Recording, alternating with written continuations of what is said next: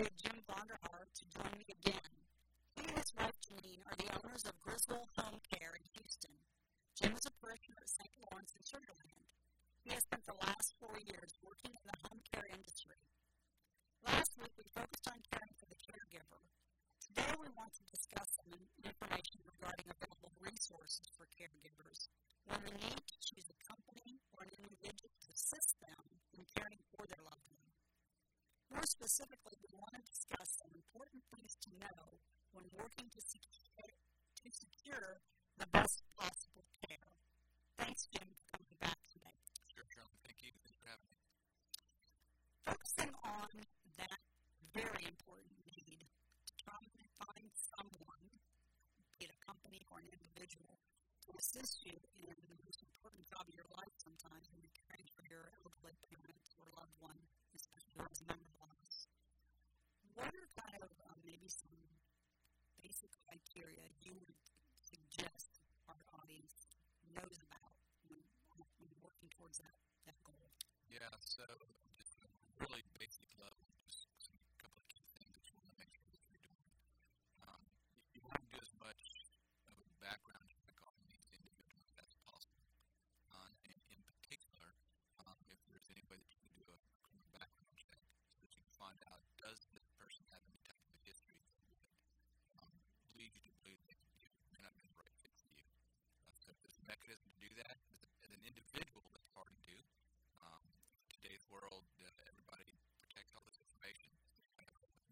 So they need to know that, and an individual typically doesn't have that. So criminal background checks are really important. Work with an agency. They are licensed to do that, and they can perform that check for you. And in many cases, if you have somebody that you've been an individual, private, not related to an agency, you can identify that individual, go to the agency and say, hey, could you work with this person so that you can then do the criminal background check for them? So there's ways around getting that. If you can't do it as an individual, have them go to the agency and they can still do it. So that's good to know. So you say, I could find someone on my own, possibly, or maybe someone refers someone to me. They use them, they like them, but I still want to do my footwork, like you say, my due diligence. I could then present an individual that I'm considering to a company like yours, and you guys can help on that end. Yes, yes. And we actually have to run them through our agency. I can't, as an owner, I can't just check the criminal background check that walks in the door. You just have to be part of my agency. But to identify somebody that you already want, you can run them through my agency. That way I can perform all those background checks and credit checks and all that kind of stuff.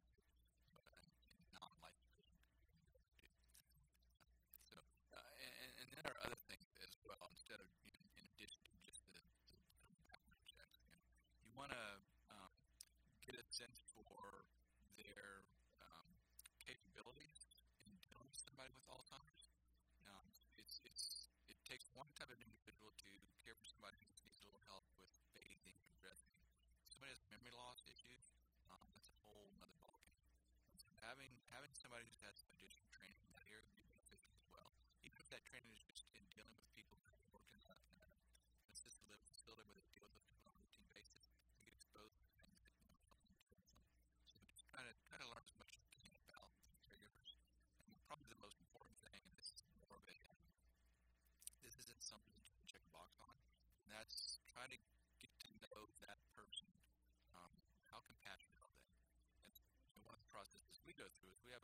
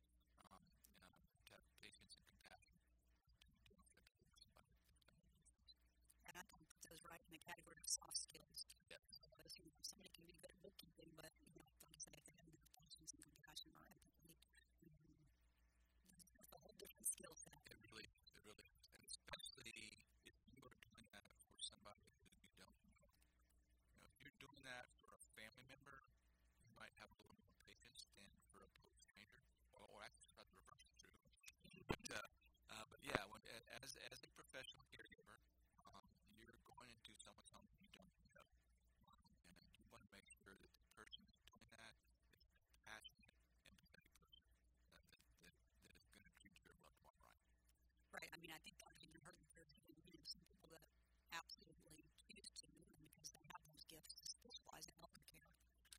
And that's great because it's a good fit between gifts. It absolutely is. One of the things that we tell caregivers that comes through our program, and I try to one of the things I tell them is I love what I do in my business. I'm going to do it too. It takes a special person to be a caregiver. You certainly don't do this business for the money. You do this because you love what you're doing, and it takes a very, very special person. Not everybody does this. I'm going to jump from it into when your wife started this company. What drew you to start such a company in such a very specialized field? Yeah, so it was personal experience, not on the memory care side, but my father had lung cancer. We cared for him until he passed. He passed when my wife was with pancreatic cancer. So Janine and I saw over a 2-year period what it was like to try to help take care of our parents as they aged and had health issues. So having gone through that, I was at a point in my life where I was making a transition anyway. And so I turned around and said, what did you want to do? So that's business. God worked that out, of course, as he always does. So thank you for saying yes to that call. Yeah. I tell people it's kind of fun. I was in the energy business for 32 years, and I went from being the preeminent expert in my business to not knowing crap. I had to start all over. But it's been the most important thing I've ever done. So, yeah, I'm very, very happy to start with it. That's when you can make the right decision. Exactly. Absolutely. We talked at the beginning just about the great importance of picking and finding the right person or company or individual. Can you speak to a little bit what happens when things go wrong, and how that can happen? Again, what are some of the things you can set up to help precautions? Yeah. So some of our listeners may remember the TV thing, the article about this caregiver that was slapping an elderly lady in her home because she had fed the dog at the table. In that particular case, that family had installed cameras. Not a bad idea. We think you should do that, not just because you don't have a caregiver anymore, but allows you to see something else going on with your loved one that you may see something to be helpful. So that's when you can do asking questions, interviewing those people, talking to people that they've worked with in the past. Do as much as you can to get to know that person. And the agency that you work with, if you work with an agency, you want to make sure that they are licensed, they're doing proper background checks, they have their proper insurances. You're asking for somebody to come into your loved one's home. You want to make sure that you're doing everything you can to make sure that person is a good person. It's like when someone comes to your company again, it's perfectly fine, and you advise them to ask you to schedule it, again, credentials or license, or if they're not already hanging out on your wall, correct? Absolutely. Absolutely. We're worried all about asking. Yeah, we actually have a little sheet that's got 10 or 15 questions on it. People call us just inquiring. We give them that. Talk to other people. These are the questions you need to be asking. What's their person's background? How long have they been doing it? What's their training? What training have they had? Have you run your criminal background checks? Are they employees? Are they contractors? Just a whole host of questions that you need to be asking to make sure that you're getting the right information. And then I want to ask you about resources, human resources, those in our communities, whether it's in our neighborhood, whether it's in a parish community or a faith community. I think that's one thing parishes really always want to know. Not only the parishioners in the pews, but even the leadership in churches. What can they do? Because we realize that there's a lot of people in our pews that are probably there praying for a loved one who may have memory loss, and that's their respite to come to church on Sunday or something like that. Yeah, so there are a lot of support groups, faith-based and otherwise. One of the things we see with caregivers, again, professional or family members, is burnout. They're working a full-time job, they take care of the kids, they take care of mom and dad. So they just get burned out. So having somebody they can talk to help them, just share what's going on in their life with them, having a support group they can get to and see that they're not alone. You're not the only one that's having to deal with this. Support groups are so important for that reason. At St. Lawrence, it's not a support group focused on Alzheimer's, but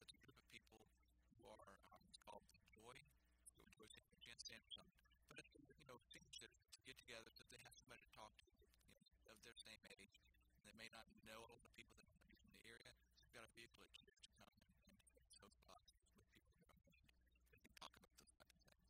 So that's just one example of like that. Alzheimer's Association has a ton of resources with respect to memory care issues. Lots of other support groups out there. Sometimes neighborhoods. Neighborhoods that my wife and I live in.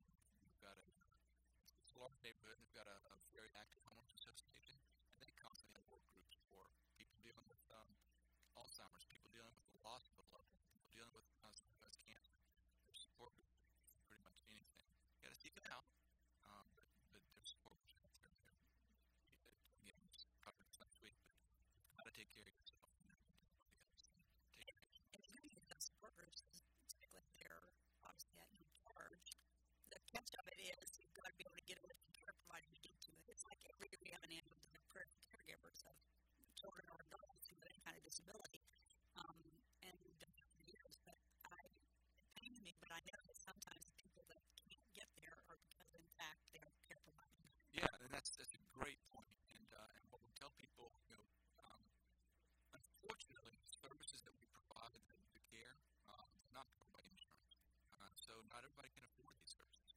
And what we tell people who are the family caregiver, take some time to go to that support group. Agencies like ours will provide respite care. So just allow you to get out of the house for 2 or 3 hours, once or twice a month. It gives you a little break, lets you in your support groups, and it doesn't break the bank. Talk about that a little bit more because that's very important for people to know about this. Yeah, so you can have a special caregiver come into your house and take care of your loved one for just brief periods of time. You don't have to commit to using this for an extended period of time. You don't have to commit to spending a ton of money. You can have somebody come in our company. It was a little different. Mine only was 4-hour visits. So you can have somebody come in one day a month for 4 hours. It allows you to get away and get that break and go to your support group or just get away from yourself. And it doesn't cost that much money. Thank you, Jim. That's wonderful to know. I think that right there is golden for listening right now, in my opinion. And I'm grateful that for the last, today and last weekend that you came and shared some of your knowledge and expertise with us. And I don't know what you get over that. Please tell us the name of your company again, any contact information we can have for that. We'd love for you to share that now. Sure. Thank you very much. So the company is called Griswold Home Care. We are located on Willcrest in Houston, and we cover the metropolitan area. We provide caregivers and people who matter where you live. Our phone number is 281-250-9993. You can reach us on the internet at griswold.com. Griswold, can you spell it? GRISWOLD care. Griswold.com. And the phone number one more time? 281-250-9993. Excellent. Thank you, Jim. Sure, thank you. I hope you were blessed by listening to In God's Image today. I welcome your questions and comments. Please send them to ingodsimage@archgh.org. That's ingodsimage